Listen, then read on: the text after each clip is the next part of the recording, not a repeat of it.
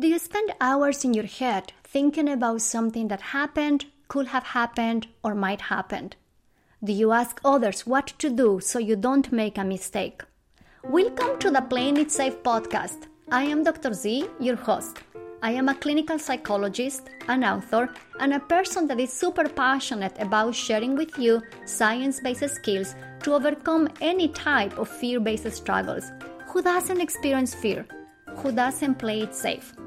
In this show, we will discuss how fear-based reactions happen in day-to-day life, how playing it safe behaviors look like, sound like, and feel like, how you can put into action solid tips from behavioral science to get unstuck from worries, fears, obsessions, and anxieties, and how you can start doing what works, what matters, and what you care about. Behavioral science doesn't have to be boring. Thanks for listening, and let's get started.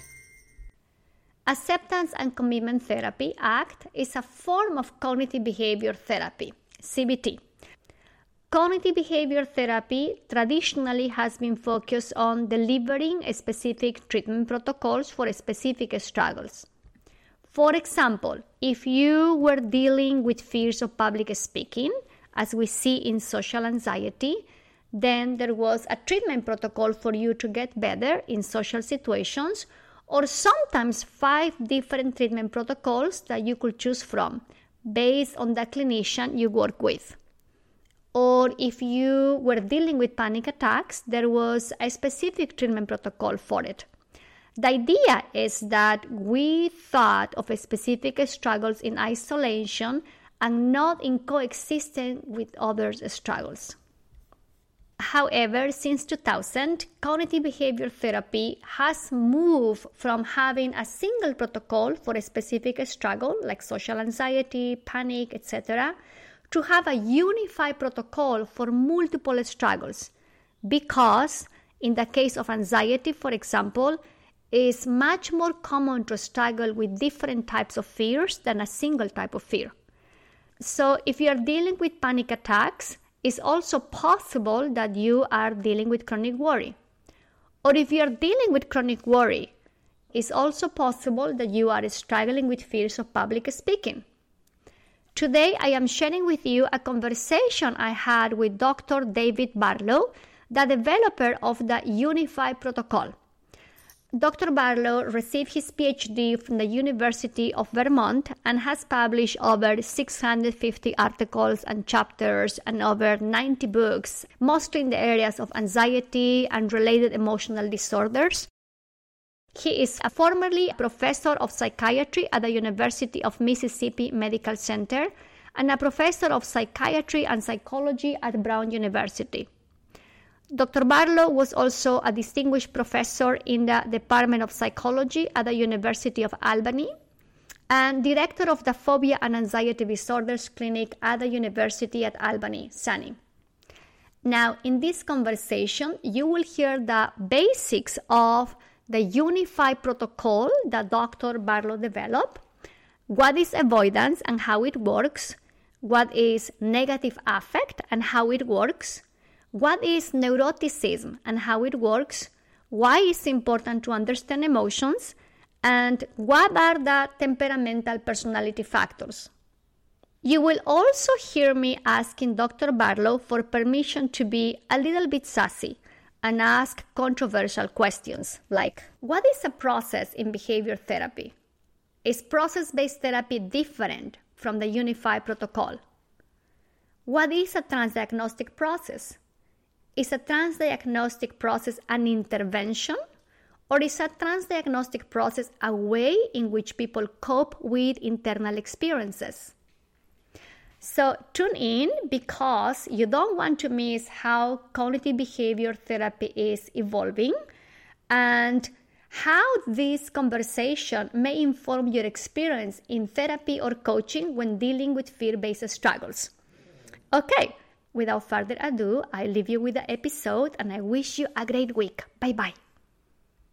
So first, I want to say again, thank you so much for making the time to chat with me. I know you're super busy. Well, thank you for having me. I'm delighted to be here. It's a treat. It's a treat. So if it's okay, I just hope that today we can chat about three things. One is the background story developing the unified protocol. I would love to hear how you think of behavioral science these days. And what do you think of process-based therapy? What are the similarities? What are the differences with a unified protocol? How does it sound? That sounds fine. I'd be happy to talk about all of those things. Should be fun. Yeah. Yeah, it should be fun. It should be fun. So I think I was mentioning at the beginning of our conversation that a couple of years ago, I think it was around 2007, I attended the annual conference of the Anxiety Depression American Association, and you were presenting there 3 single case studies with a unified protocol. It was you and I think 3 of your doctoral students, your postdocs. So I'm wondering if you can talk a little bit about what's the story behind the unified protocol, because you have published so many books that were focused on specific disorders, like specific phobia, panic attacks, social anxiety.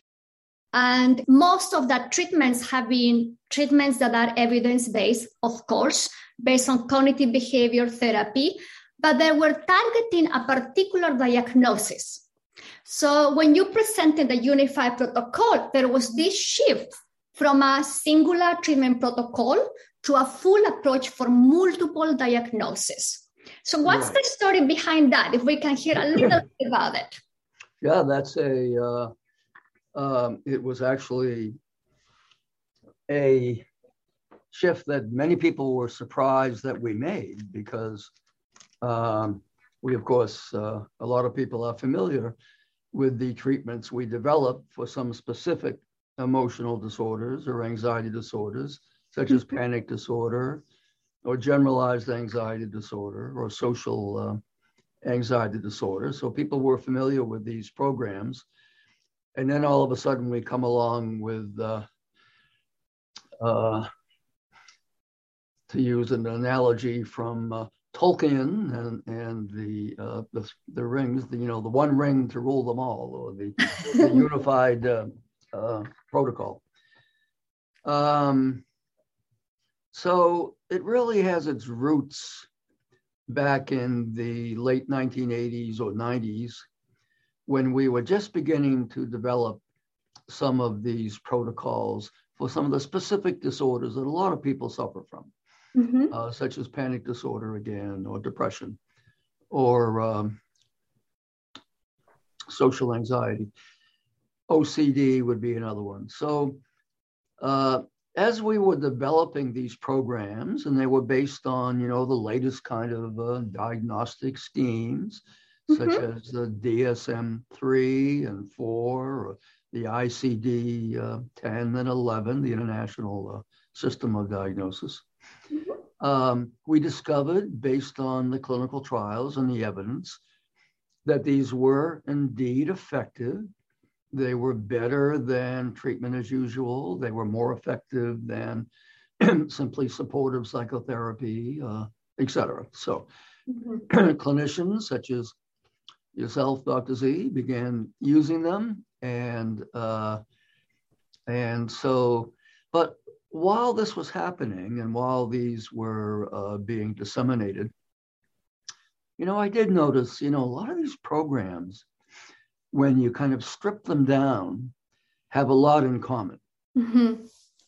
For one thing, there is, a lot of real kind of negative emotion, kind of intense emotion. It could be called by different things. It could be fear, could be anxiety, could be depression, but it's all intense negative affect or negative emotion.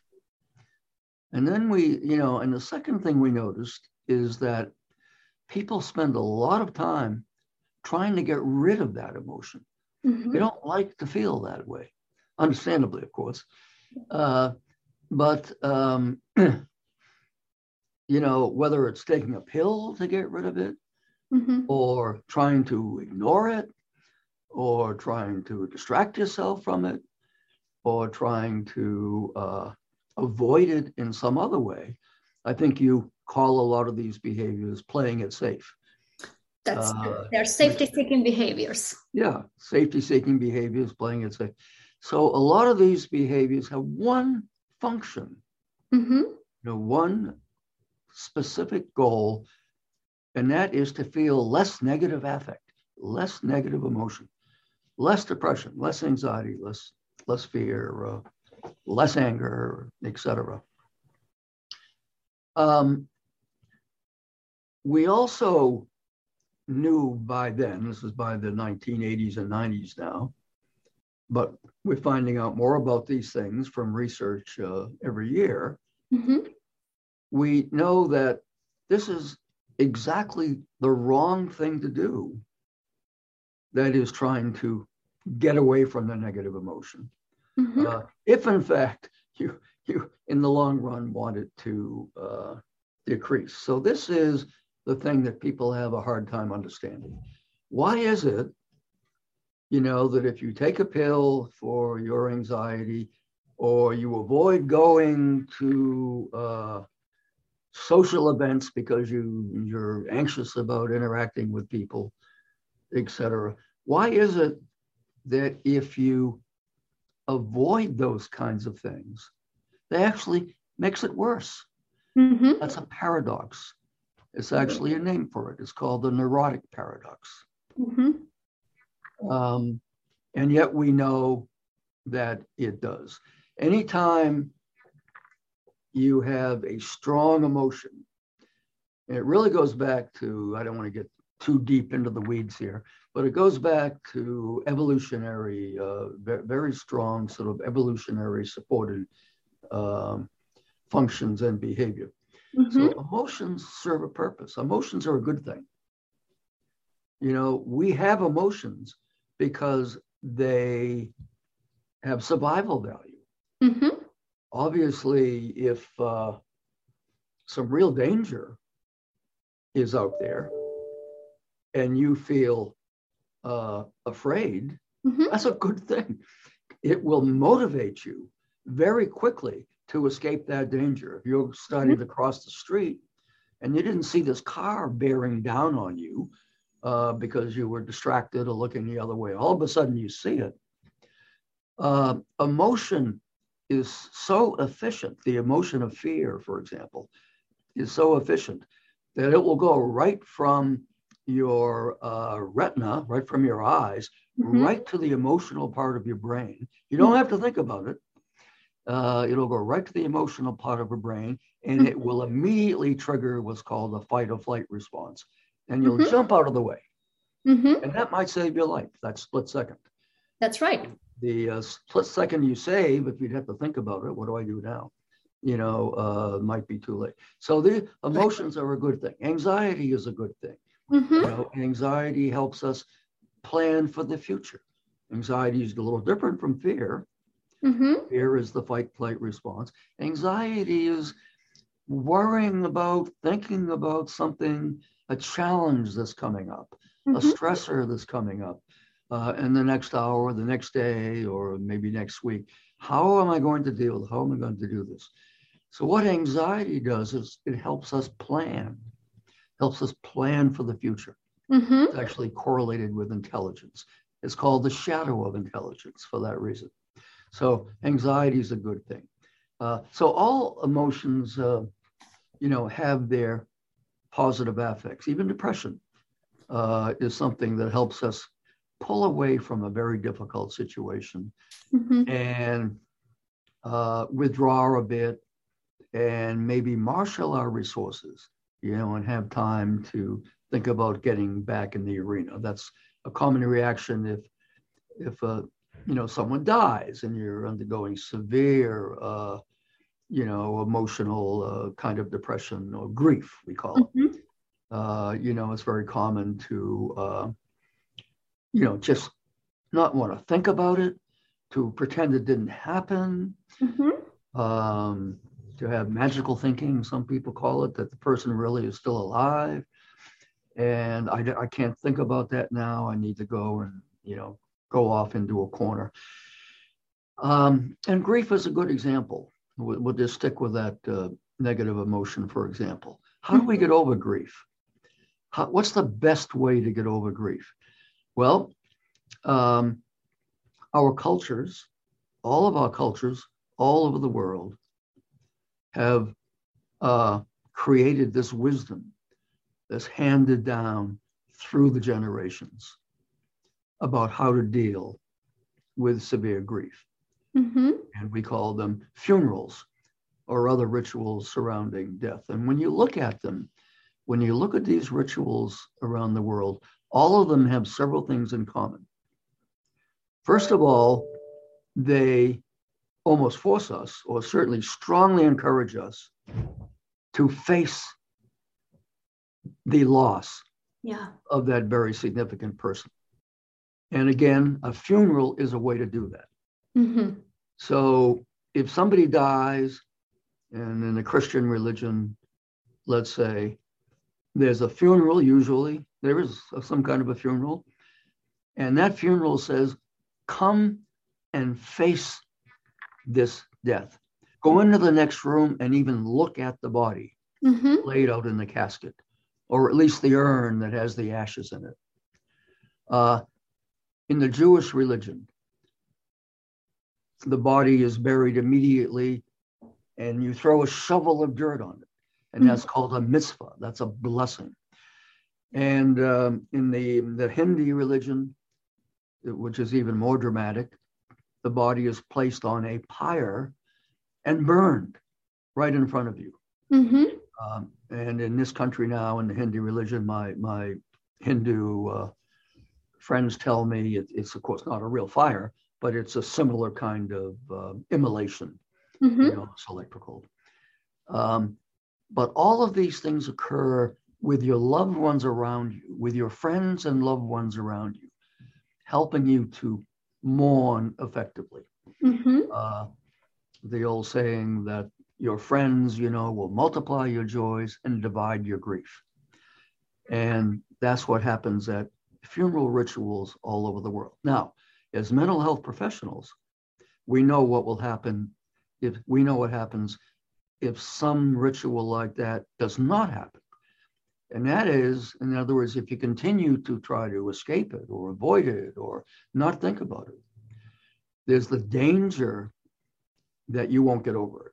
You'll have what we call delayed grief reaction or prolonged grief reaction or pathological grief. And a year from now, you'll still be, undergoing this severe sense of loss without any resolution.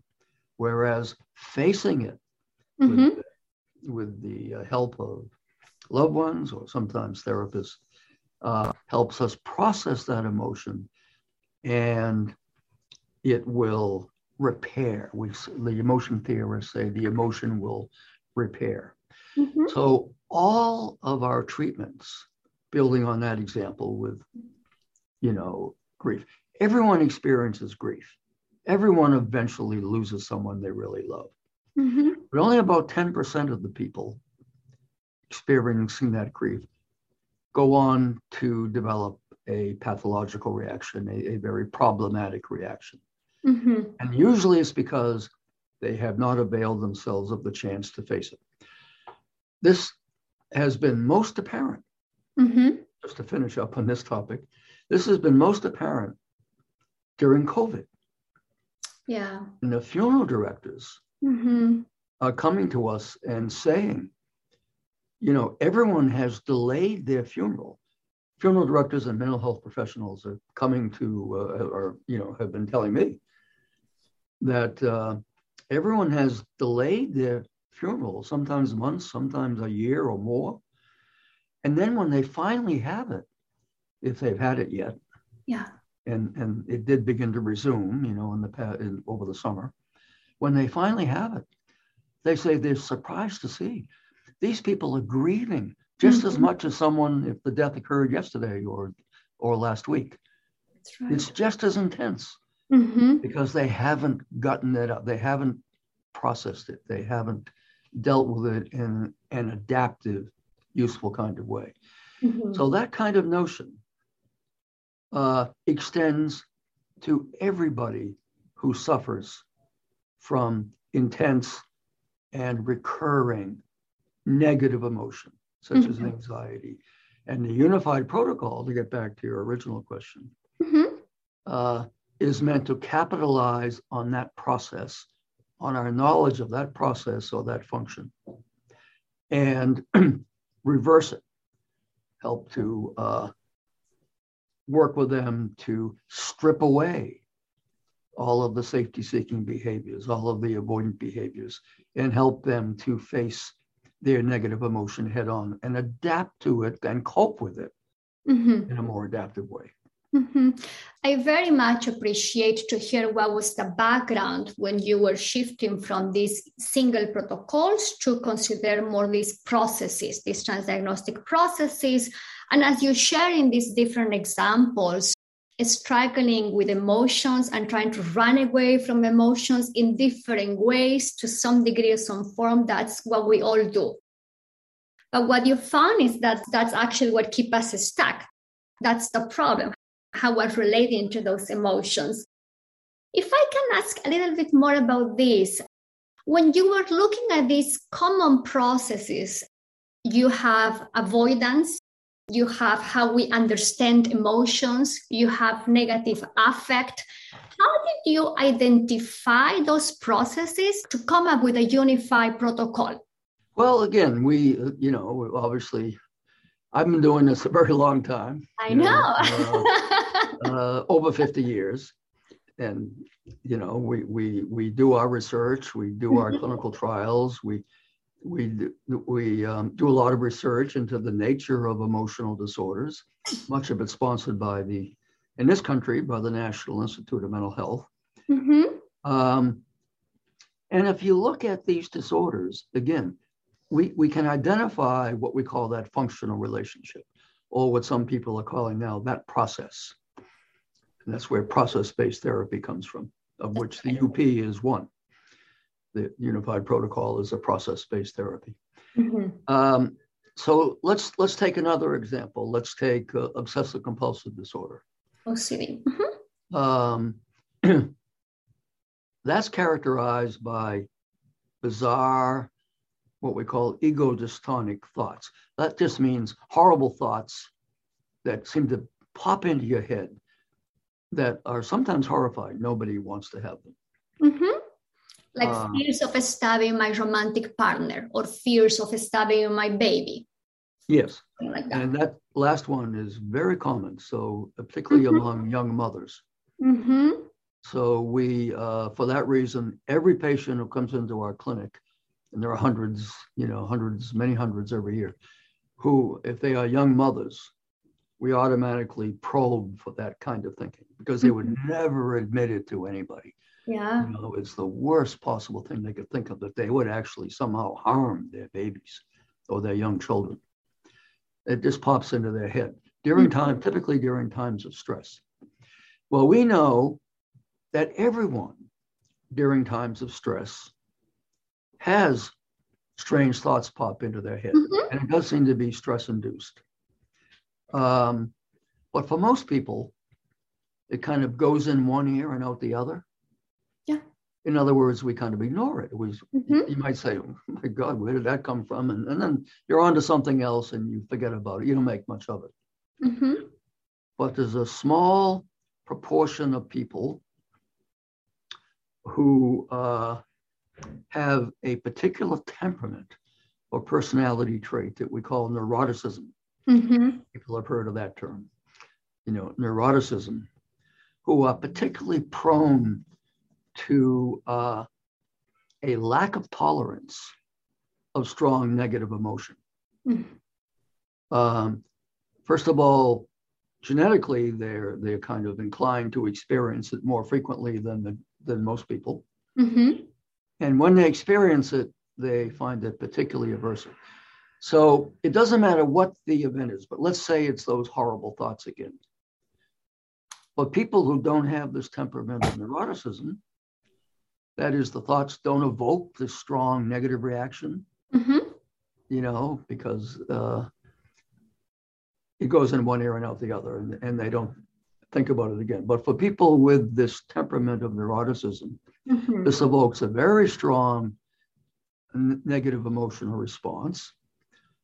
They say, my God, I mean, does this mean I might actually do something like this? Mm-hmm. They do everything they can to suppress it, to repress it. And we know that whenever anybody does that to a very strong emotional thought, it will tend to pop up again more frequently and more frequently. The more you try to suppress it, the more frequently it will occur. Mm-hmm. Same thing with panic attacks. Panic attacks are a very normal way of reacting to stress. Mm-hmm. And by the way, these ways of reacting to stress tend to run in families. So if your mother or your dad happened when they were under stress to occasionally have a panic attack, chances are you will too under stress. Mm-hmm. But many people experience that when stressed. And most people say, oh, gee, I really my heart rate started jumping up. I got to take it easy, keep away from that Chinese food or whatever it was they think that might have caused it, even though it's not really accurate. It's just a normal reaction to stress. And in those cases, we say they have non-clinical panic. Yeah. That is, they have panic attacks, but it doesn't become a problem because they know it's basically not harmful. And maybe 20 to 30% of the population experience that. But about 1 or 2% will have one of those panic attacks. And my God, they'll think they're dying. They're going to be carried away to the insane asylum. Yeah. And they'll never see their family again. And they do everything they can to suppress it. It's the most anxiety-provoking thing in the world. These are the people, again, who happen to have the temperament of neuroticism. Mm-hmm. So what we've noticed is that there's many kind of triggers for strong negative emotion. Mm-hmm. But these triggers occur in many, many people without causing the kinds of problems that would bring them to see you or another doctor or therapist for help. They usually are resolved fairly quickly. Others would be insomnia. Yeah. Everyone has trouble going to sleep occasionally or, has interrupted sleep. But some people, when that happens, say, oh my God, if I don't get back to sleep now, my whole day tomorrow will be ruined. I'll be horrible at work. And they get so worked up that it becomes a self-fulfilling prophecy and they can't get back to sleep.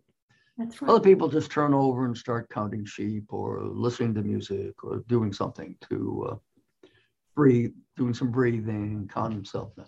So again, a lot of occasions where these things will occur, but they only become a problem if you have strong negative emotion associated with them and you have to suppress it, avoid it, or seek out safety. Got it. So that's where we get the unified protocol. Mm-hmm. What we discovered is that we don't have to be too concerned about what the original trigger was, whether it's a strong obsessional thought or insomnia or panic attacks or, what have you, social anxiety. We have to be concerned simply to strip away that very damaging safety-seeking behavior that they have, the avoidant behavior, and help them to face these strong emotions more constructively. And when it gets to be severe enough that they come to seek help from you and other therapists, other doctors, that's when they need the kind of intervention that the Unified Protocol can provide to help them do this. For most people who do not have a strong sense of neuroticism, and neuroticism is on a dimension. We all have a little bit of it. And some people more than others. It's not like you have it or you don't. It's not black and white. But for most people, they won't actually need help. Sometimes it's enough just to be prescribed a good self-help book or to get some support when they're undergoing a lot of stress. But for the people whose lives are really severely impacted by this, then it's very important to get some help and learn how to deal more constructively with your strong emotions. Thanks for listening. If you like this episode, I will very much appreciate it if you will subscribe and share this podcast with your friends. And if you're feeling extra generous, I welcome a review on Apple Podcasts. Show notes of this episode are in the website playingitsafe.zone. Make sure to subscribe to my newsletter so you can receive more tips to stop all types of unworkable playing it safe actions. See you soon!